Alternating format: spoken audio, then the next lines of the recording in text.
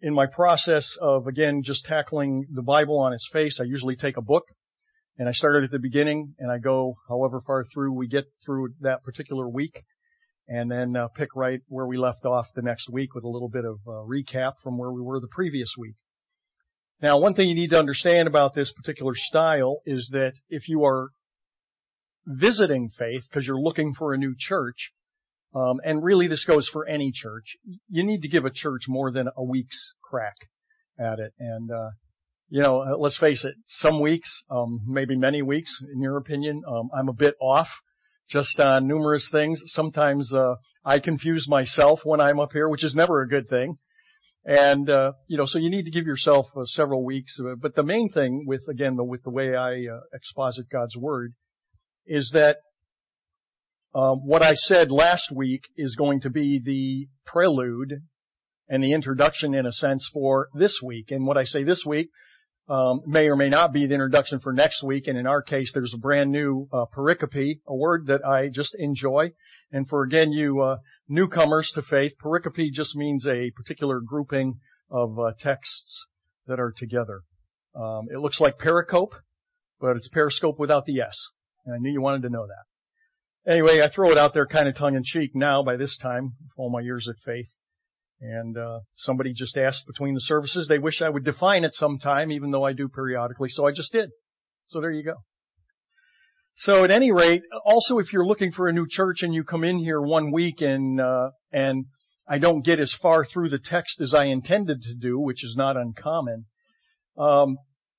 you go away thinking perhaps on whatever the particular teaching was in the text, that you somehow aren't comfortable with it, you don't agree with it, and so you make your decision at that point, well, that's it, I'm done with that church.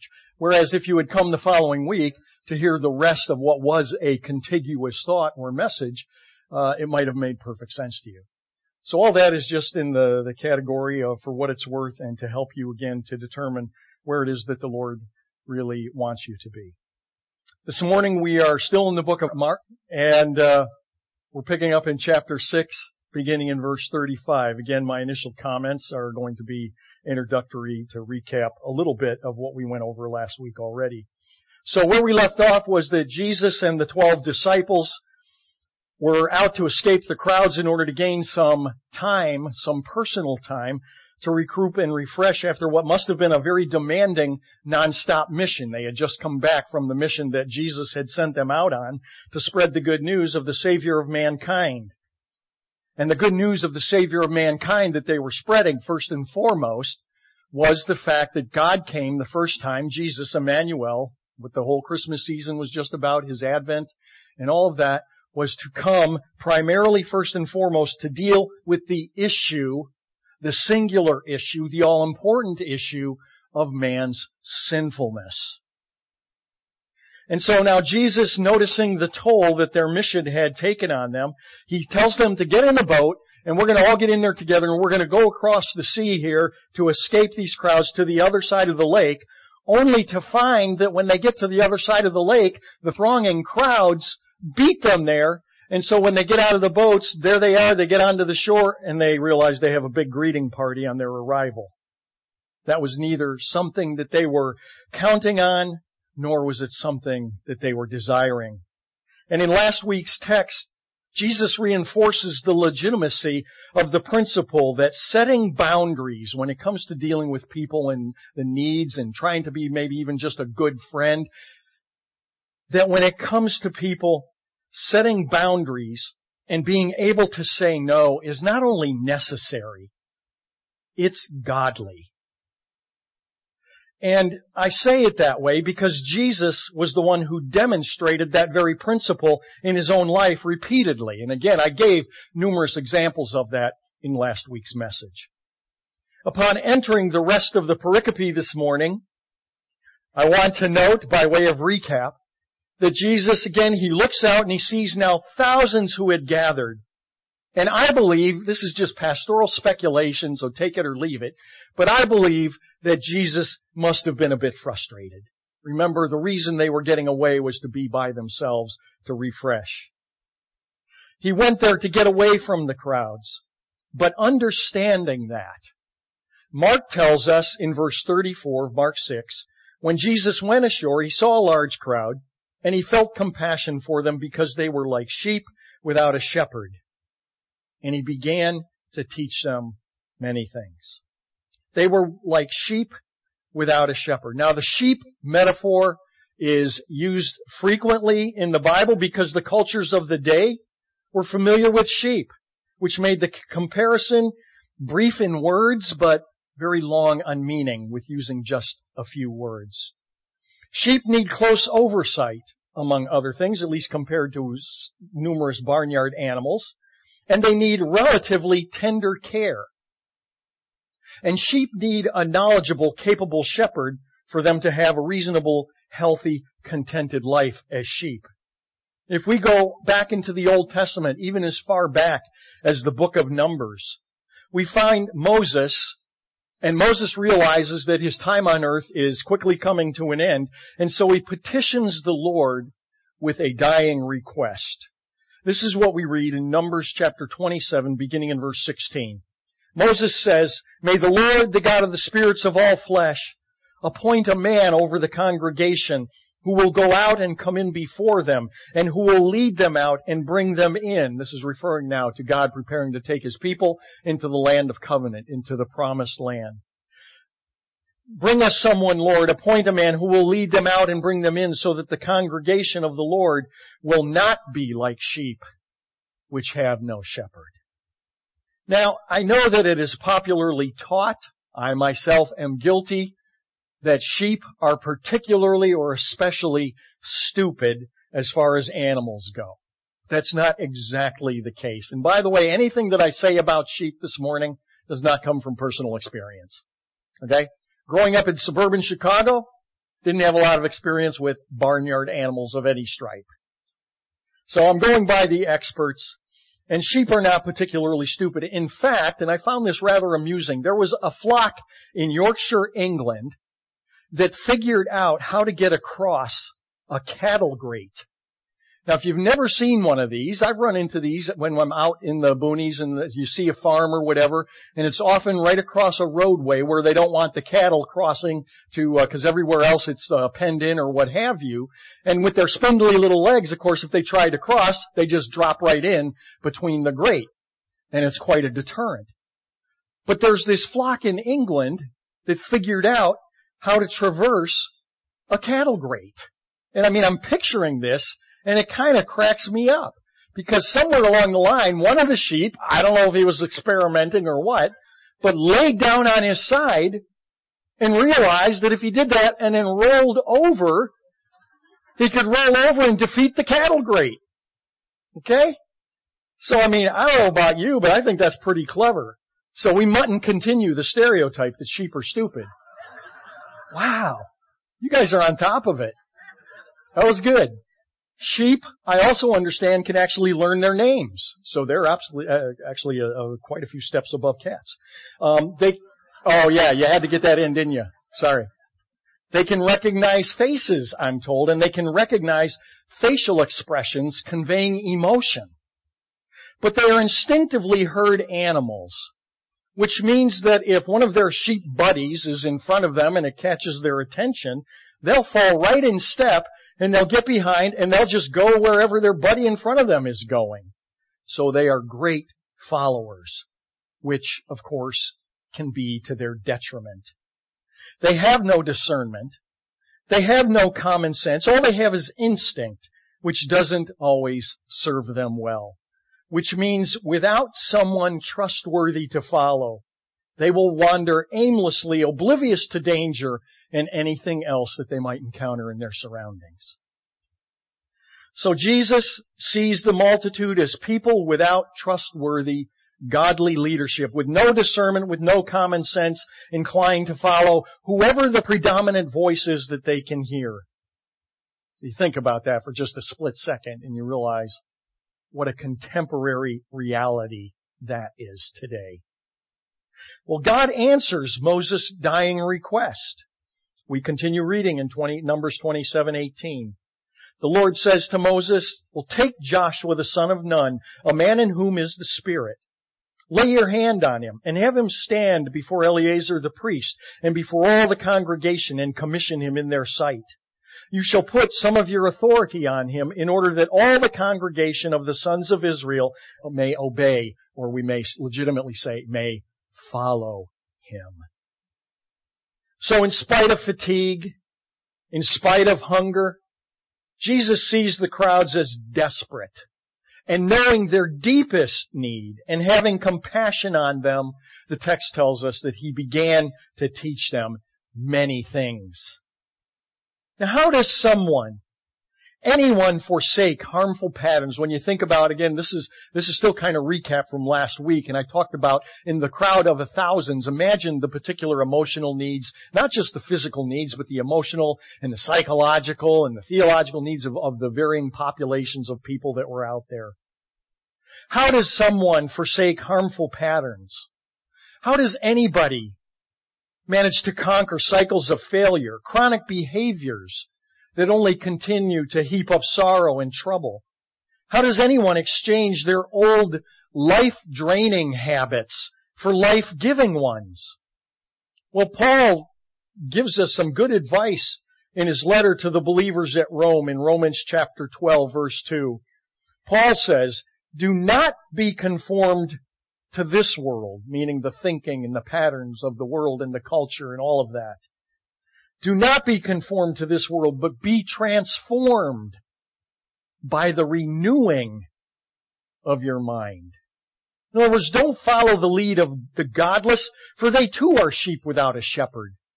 And it's the classic illustration of the blind following the blind.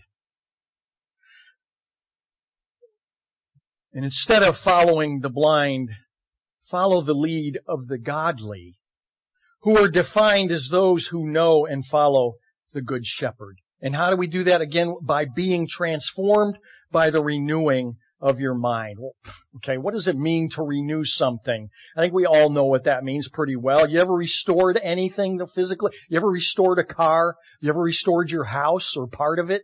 You ever restored a piece of furniture or something you got at a garage sale or what have you? I renewed my first car when I was 15 years old. It needed to be renewed. My grandfather picked it up from a friend from a junkyard. And I was 15. I didn't have my driver's license yet, so, I had nothing but time on my hands and the little bit of money I got from working at a mobile gas station. And so I was in the process of renewing my car, and it had a lot of renewing to be done because it was a 10-year-old vehicle. It had rusted out on the fenders, which was kind of classic for that year of that vehicle, where the water pools up in the drains, get plugged. And so I took 10 snips, and I dutifully, not knowing a clue really what I was doing at all, it's just like, well, what do you got to lose?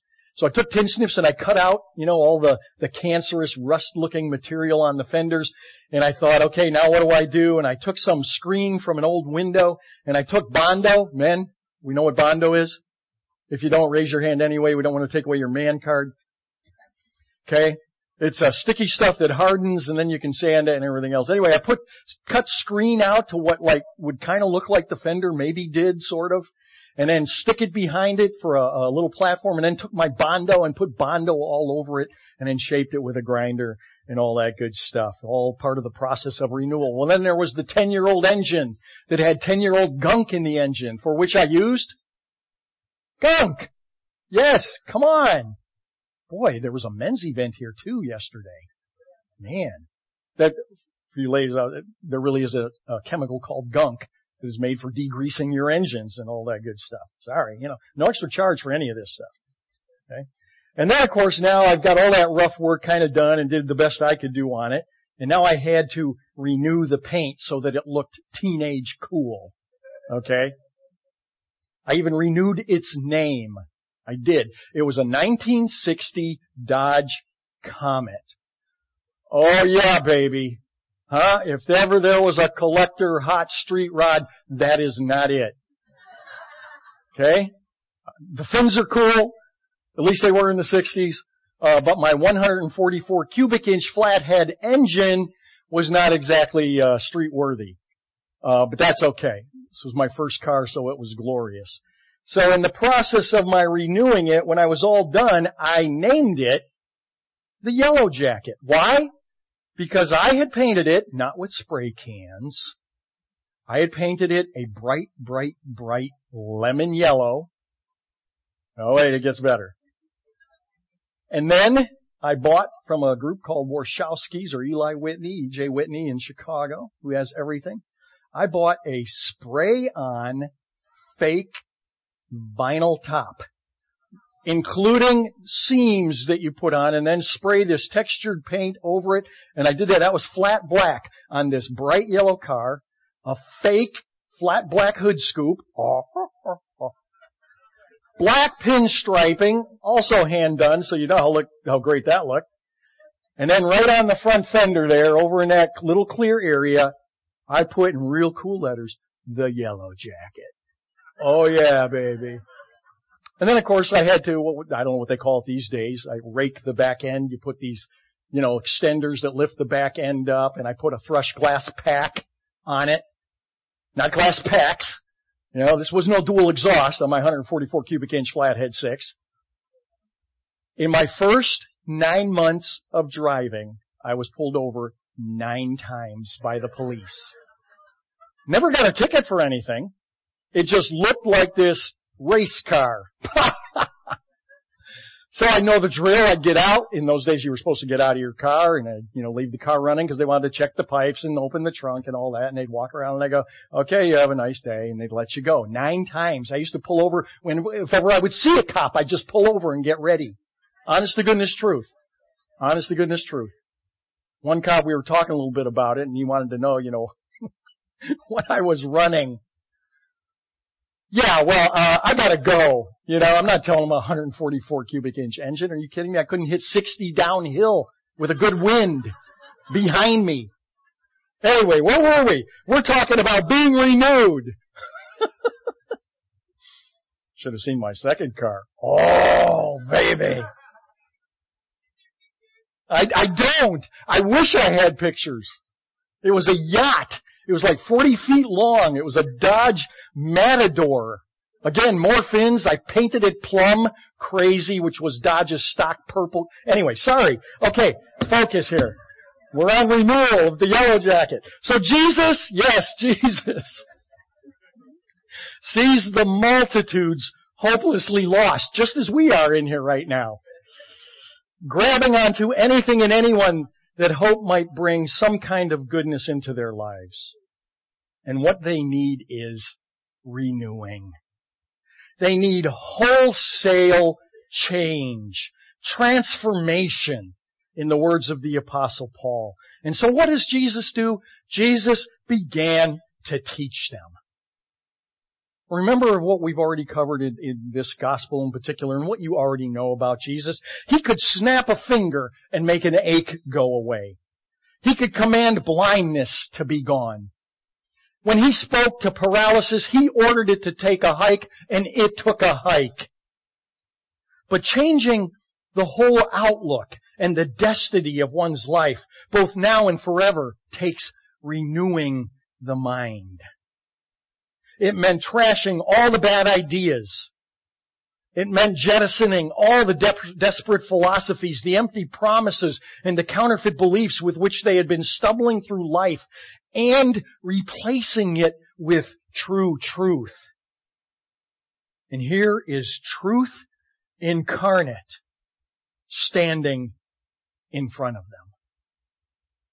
When Jesus went ashore, he saw a large crowd, and he felt compassion for them because they were like sheep without a shepherd, and he began to teach them many things, the text says. So don't think that this was a 10-minute soundbite with an altar call. This took some time. In fact, it went on throughout the day and it went into the evening. And now in our text we know that it's past dinner time. But as I said last week, Jesus is not oblivious to his own humanity and thus his own human needs. And he is certainly not oblivious to ours. But first and foremost, the multitudes who ran after the boys in the boat, perceiving that they had something that could make their lives better, what they needed was the bread of life before they needed bread for their bellies. Jesus saw their ultimate need, which were words of life. as a matter of human frailty. People get hungry. But that is not the beginning need that trumps all other needs. If one dies, think about this carefully and logically. If one dies of hunger without words of life, they die.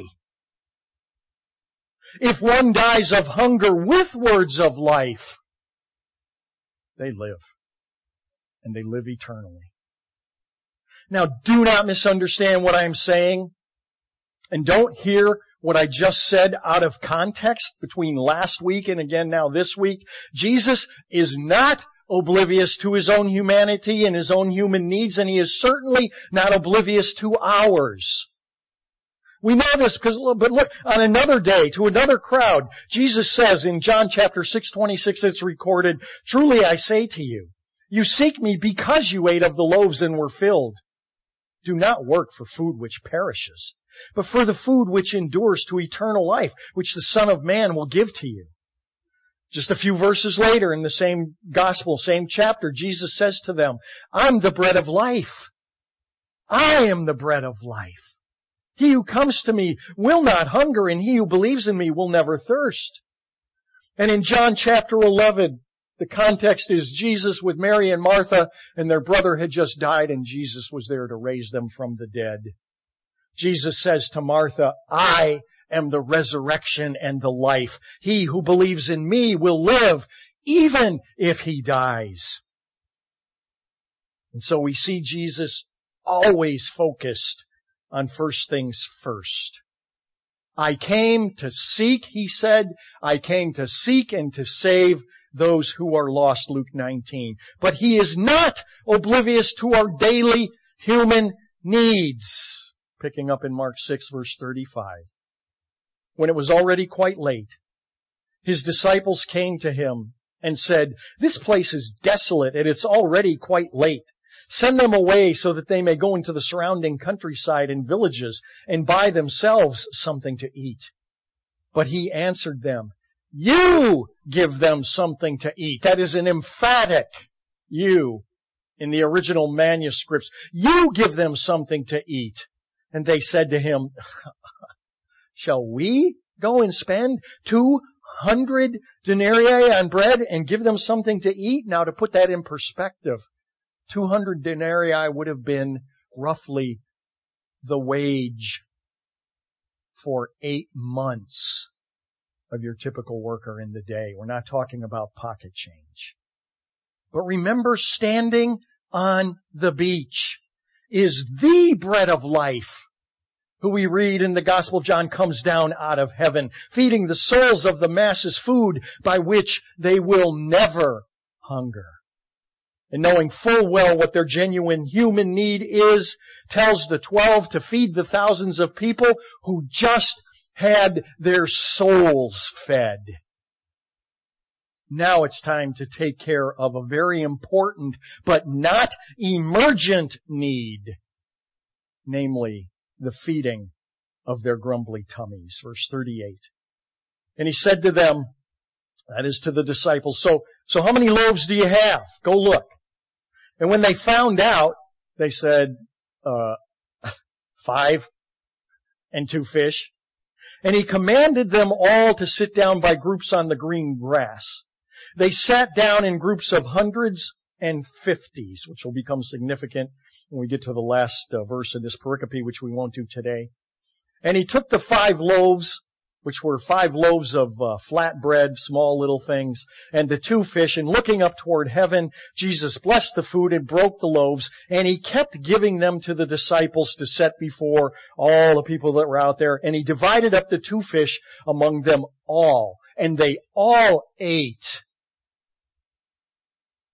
and were satisfied. Sometimes little details in a story tend to just jump out at me. And those little details don't seem all that important, and sometimes they're not, and I wonder why they're there except but to make me smile as this one did. Inclusion of this detail just seems to punctuate the very wondrous nature of our incredible God. Mark could have omitted what is one word, just the last word in this verse. It's two words in our translations. It is the verse, and they all ate and were satisfied. Knowing that Jesus had created a meal for thousands of people, ex nihilo. Ex nihilo means out of nothing, right? You know the law of thermodynamics? That matter can neither be created nor destroyed. That's absolutely true in the world that we're familiar with, but not with the creator of the universe. He created a meal for 5,000, we'll find out next week or the week after rather. And you know what? That's kind of a big enough miracle for me. But the Spirit isn't satisfied with our only knowing that. When Jesus acted out of compassion, knowing they were hungry, He didn't simply give them an amuse-bouche. Okay, I only put this up because I put this up this past week, beginning of the week. And I put up there, this was the amuse-bouche that I served to my lovely bride. What is an amuse-bouche? And it was interesting to hear people's smart aleck comments that replied to the silly little food picture. Anyway, an amuse-bouche, when you're in a nice restaurant, okay, and it's usually a nice, meaning expensive restaurant too, they will oftentimes come out with what is called an amuse-bouche. And it's something that you didn't order. This is not an appetizer. This is something that usually the chef of the day has concocted and created himself, and he just kind of wants to show it off. And so they come out and they give you what is literally a 1 or 2 bite little sample of the chef's great creation of the day. And that's what I did. I made this for Barb. It was meant to be 2 bites, a nice sea scallop, a little balsamic vinegar. I give it a C- for presentation, but an A for taste. But see, Jesus didn't just give them something to kind of quell their hunger. He didn't give them an appetizer. That one little word included tells us that they were stuffed. They didn't just eat to get rid of the hunger pain. They were stuffed. God's compassion, you see, is not merely perfunctory. It is bountiful. The masses now have been fed to the full from 5 small pieces of flatbread, as I've said, and 2 fish. And Jesus tells the 12 now that everybody's fed and they're full to pick up the pieces, and they collect far more than they ever began with. Mathematics in God's kingdom of blessing cannot be told logically. One year when Barbara and I and the kids were in seminary, I just got done doing our taxes, which were a joke. And I decided, and I don't know why, maybe the Lord did it to use as an illustration later on, all these years later. I do include it in my book, The Proper Pursuit of Prosperity. I decided I wanted to compare our outgo that year to our income. Because I knew how faithful God had been in providing for us truly miraculously all the way through seminary. And in this particular year, I just thought, this would be interesting to see. See, Barbara and I have always been committed to tithing. That means giving a 10% of our income, of our gross income. From the day we became believers and very shortly thereafter realized the principles in Scripture that would honor God in the way He would honor us in them. And so that's why I did this little exercise. And when I got done, I was surprised when our outgo was about $8,000 more than our income, and yet we were debt-free. That's called divine mathematics. Now, if you heard this kind of a thing coming from the GAO, the Government Accountability Organization or Office, I'd be suspicious. But this was from the hand of God. Malachi chapter 3, the last book of the Old Testament, prophet Malachi writes, saying, "Bring the whole tithe into the storehouse so that there may be food in my house." This is God speaking, by the way. "So that there may be food in my house, and test me now in this." It's the only place in Scripture that I can find ever where God says, now you put me to the test and see. Put me to the test, says the Lord of hosts, and see if I will not open for you the windows of heaven and pour out for you a blessing until it overflows. 4 centuries later, Jesus says something that's even a little more comprehensive in Matthew chapter 6:33, my life verse. Seek first the kingdom of God and His righteousness, and everything else will be added unto you. That, in a nutshell, is what I call the proper pursuit of prosperity. It is undergirded many ways throughout the Scriptures in both the Old and New Testaments. Delight yourself in the Lord, King David writes in Psalm 37, and He will give you the desires of your heart. Oh, the despicable prosperity preachers out there that are hawking, this vending machine kind of God, they love this verse, but they only give part of this verse. Oh, you read that? He will give you the desires of your heart. There's nothing that God doesn't want you to have, so just make your wishes and your requests, and God will fulfill it. It's like talking to Pedro. Vote for me, and all your wildest dreams will come true. That's really obscure there. Napoleon Dynamite. Never mind. Okay. But the passage, you see, comes conditionally. It says, delight yourself in the Lord. Which means what? Which means His delights are going to be your delights. And if you do that, then obviously God will do and give you the desires of your heart because they're His desires. But there's more to the verse even than that. The rest of it says, and commit your way, not to yourself, but to the Lord. Trust also in Him, and He will do it. The disciples started out with much less than what they ended up with. Well, Mark moves us along then on to another scene with Jesus and the disciples. In verse 45, immediately Jesus made His disciples get into the boat and go ahead of Him to the other side to Bethsaida, while He Himself was sending the crowd away. After bidding them farewell, He left for the mountain to pray.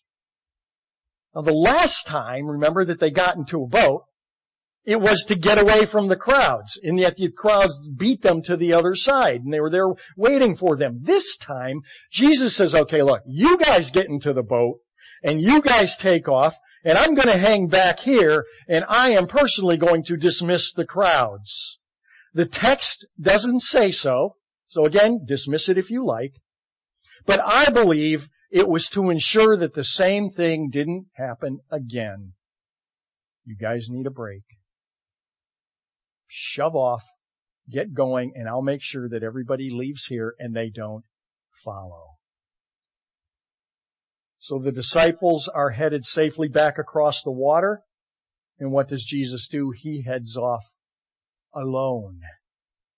For some what? For some personal me time, for some downtimes, for some R&R to be with the Father. Verse 47. Now when it was evening, the boat was in the middle of the sea, and Jesus was alone on the land. Seeing them from straining at the oars, for the wind was great against them, at about the 4th watch of the night, Jesus came to them, walking on the sea, and He intended to pass by them. But when they saw Him walking on the sea, they supposed that it was a ghost and cried out, for they all saw Him and they were terrified. But immediately He spoke with them and said to them, take courage, it is I, do not be afraid. And then He got into the boat with them, and the wind stopped. And they were utterly astonished, for they had not gained any insight from the incident of the loaves, but their heart was hardened. It had not dawned on me until this week while preparing this message that I have overlooked all these years of reading this passage another miracle. In all my times through this, I never saw it until this week. I wonder if anybody else noticed it.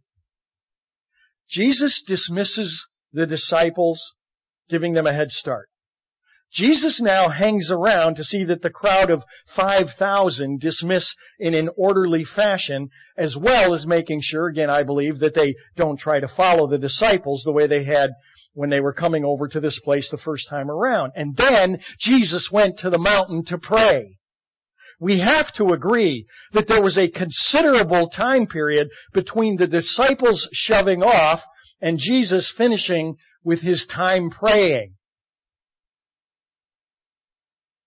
And we're told in the text that it was evening. So time has passed and it was dark. And here's this little boat, and it is a little boat. Going back to one of the very first messages, I'm pretty sure I put up a picture of what a little fisherman's boat would look like back then. This was not much bigger than like a 16-foot dinghy, I don't believe. So this is a little boat. It is far out. The text says it's in the midst of, or out in the middle. It could have been as far, or at least as far as half a mile out in the middle of the sea, and it's nighttime. And yet, Jesus sees them in verse 48. Jesus sees them straining at the oars. That's not normal. That's not natural. That's a miracle. And again, I just go, wow. It took me this many years to catch that. 2 chapters earlier, the disciples and Jesus are all out on the sea in their little boat. You remember going back to chapters 1 and 2. And a storm hits rather suddenly, and it's so fierce that these seasoned fishermen are fearing for their lives. And where's Jesus?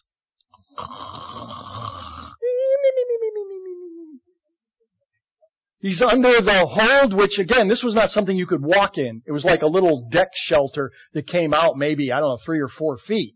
And he had his head stuck under there, and he was sawing logs.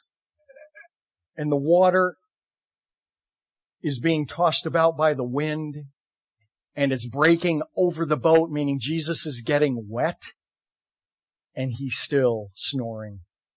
Neither the violent raging winds nor even the drenching cold water of the seas were enough to rouse the one who controls the very elements of nature. But the panic of the crew compelled them to wake him, certain that they were going to perish. And Jesus wiping, oh boy, what a crazy dream that was. Wipes the sleep from his eyes. He tells the wind to give it a rest so that they could get some rest. And the seas, having no choice, regained their composure, for the master who created them demanded it, and it obeyed. This time, we are told, it is the 4th watch of the night, according to verse 48, which puts it at 3 to 6 a.m. in the morning. And then the mysterious words we read are this. Jesus came to them walking on the sea, and he intended to pass by them. He intended to pass by them. But when they saw him walking on the sea, they supposed it was a ghost. And they cried out, for they all saw him and they were terrified. Matthew tells us that they all cried out. John tells us that they all cried out. But none of them say what they cried out. I want to know what they cried out. Just out of curiosity. But then again, I remember that some of them were fishermen, some of them were tax collectors, none of them were fully sanctified yet. So there's good reason, I suppose, the Holy Spirit didn't have anyone record exactly what they cried out. Holy Nikes! But what puzzled me is that phrase that Jesus, remember Emmanuel, God with us, intended to pass by them. That's a curious thing to say. I don't know, I picture Jesus kind of out there,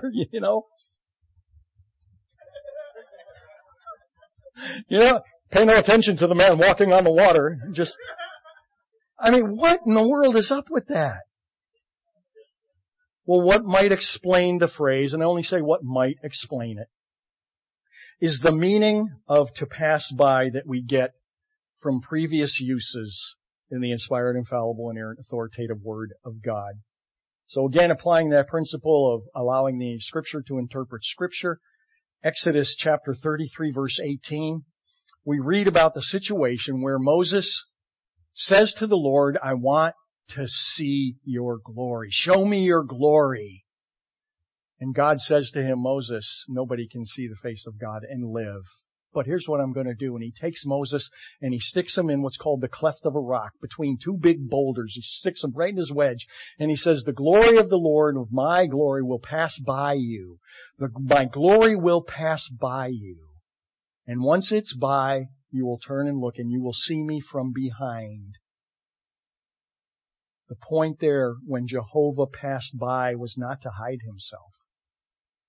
The point was just the opposite. It was to reveal himself to Moses.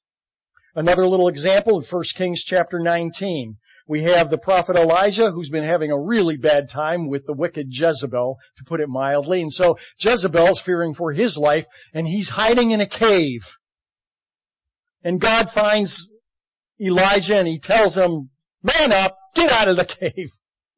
I'm adding a little bit here, Midrashic commentary. And stand by and watch as God passed by. And he does so, and what he observes is the might of the Lord basically destroying a mountain. God is not hiding himself from Elijah. He is in fact revealing himself to Elijah in passing by. One more from the New Testament, John chapter 6, verse 31. It was when Jesus passed by that John proclaimed, behold, the Lamb of God who takes away the sins of the world. It was not to hide himself, but to reveal himself. So rather than a sense that Jesus was trying to avoid them, he was in fact revealing himself to them, which gains even more traction when you consider what Jesus says to them when they get done screaming like they just wakened up with a spider on their faces. In verse 50, immediately Jesus spoke with them and said, take courage. It is I, do not be afraid. Well, why does that give it any traction? Because what is translated in the modern versions of the Bible of Jesus saying, it is I, in the original language is ego eimi, which translated literally word for word means, it is I am. And I am is the distinctive, unique name of Jehovah. When, again, Moses is asking the Lord's appearance in the burning bush, who shall I say is sending me? And God says, tell them I am sent you. The name Jehovah was used to reveal himself to Moses in that bush. So Jesus steps into the boat. What happens? The wind stops without Jesus saying anything this time. Seems the wind learns its lesson the first time around, who Jesus was, even when as yet the disciples were still pretty thick.